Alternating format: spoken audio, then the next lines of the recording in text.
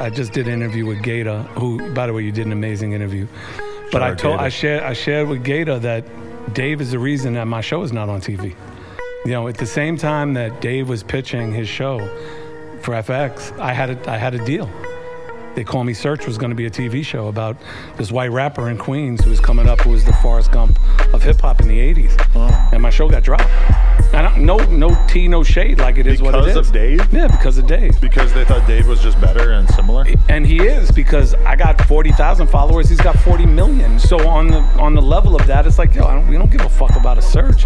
You got Scooter Braun, you got fucking 40 million followers. This shit makes sense.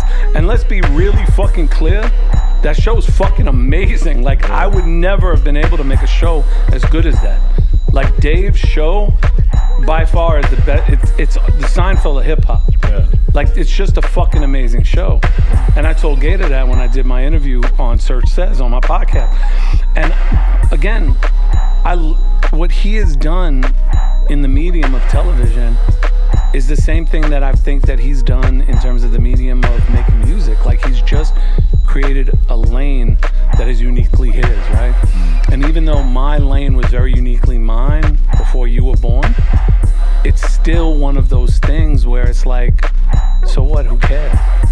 And I'm okay with that. Like, I think there's a lot of like curmudgeon OGs that are like, y'all motherfuckers don't realize how hard it was. Yo, fuck all that. Like, if I'm not flexible enough to like recognize that I need to continue to create relevancy, not even for myself as a brand, but relevancy for the stories that I was a witness to and stories that I was a part of, it's not about me. It's about the things that I was around. Like, so doing the podcast on Big Daddy Kane, right? Like our first Did I Ever Tell You the One About podcast? Right. Did I Ever Tell You the One About Big Daddy Kane?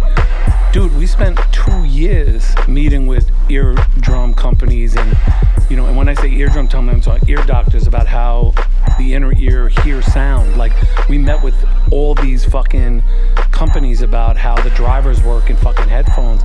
We were thinking about immersive sound design 3 years ago, way before fucking Apple now was doing commercials about that shit, right?